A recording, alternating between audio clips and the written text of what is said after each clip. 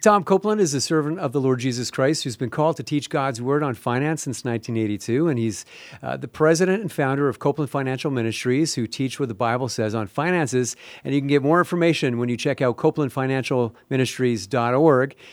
So, Tom, as you know, interest rates have increased substantially over the last few months. If you could explain what's happening and the potential impact it can have on a lot of people. Good question, Les. Currently, it's June 10th of 2022, and it's amazing. During the last several months, the typical 5-year fixed mortgage rate on a house in Canada, and generally speaking in the United States as well, has increased from approximately 2% to 4.8%. It's more than doubled. And the variable mortgage rates have increased from approximately 1.5% to the current rate as of yesterday, which is 3.4%, depending on the financial institution. This is very serious because when people's mortgages come due, many are going to find that their mortgage payment has increased substantially, and some will not be able to afford their homes. Historically, and statistics show that most people live paycheck to paycheck. That is, they spend all their regular income and they have no savings and they have no cushion within their monthly cash flow. So as a result, many people will be forced to downsize their home, and others will lose their home altogether. I'm concerned for these people. Well, that is pretty serious. That represents the majority of people then. What about the people who have managed money according to biblical principles over the last several years? What kind of impact will higher interest rates generally have on those people?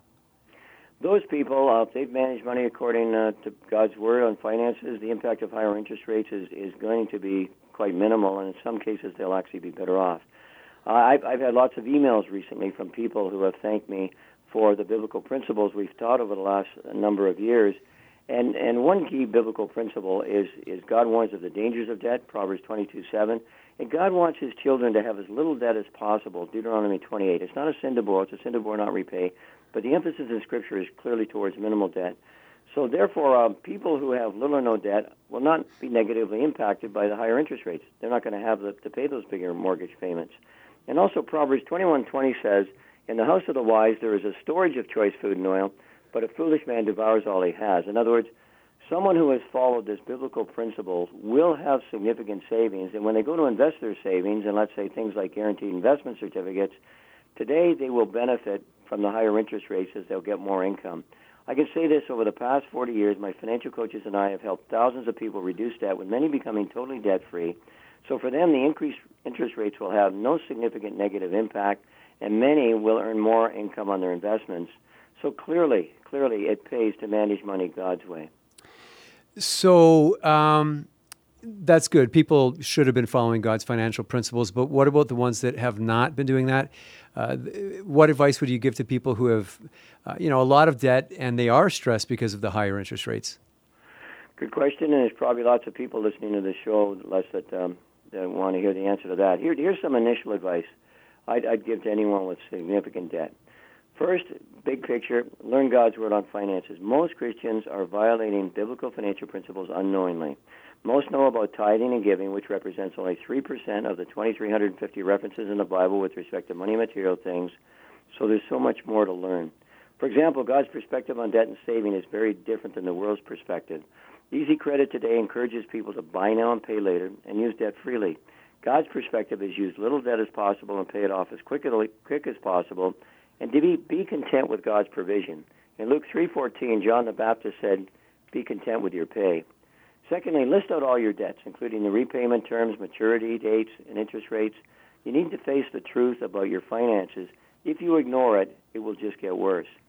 Thirdly, develop and implement a spending plan to ensure you spend less than you earn and you have a surplus each month in order to pay down debt and save for future needs. In the parable of the tower, Christ admonished us to plan ahead. Next, use your monthly surplus to pay down the most expensive debt, which is usually your credit cards, and then pay down the other debts. And the last point, going forward, be sure to track your expenses. You could use form number 6 of the Copeland budgeting system, and you want to track your expenses so you will know your financial facts. In other words, you know where your money's going rather than guessing. Most people don't know where their money's going. Further, you'll become more conscious of where your money's going, and you'll tend to spend less. If you're married, show it to your spouse, and if you're single, have an accountability partner. Yeah. So, Tom, I understand that you have a significant resource, lots of resources available on your ministry website to help people in managing money. Tell us a little bit about that. The first thing I'd say is I'd encourage everyone listening to go through my in-depth biblical financial study, Financial Management God's Way.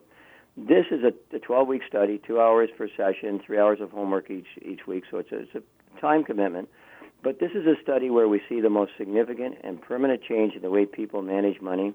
Thousands of people have gone through this, and the study, and almost all of them, have substantially reduced their debt, and many have become totally debt-free. And to access other resources, go to Copeland Financial Ministries or follow us on Facebook, Instagram, or Twitter under Bible Finance.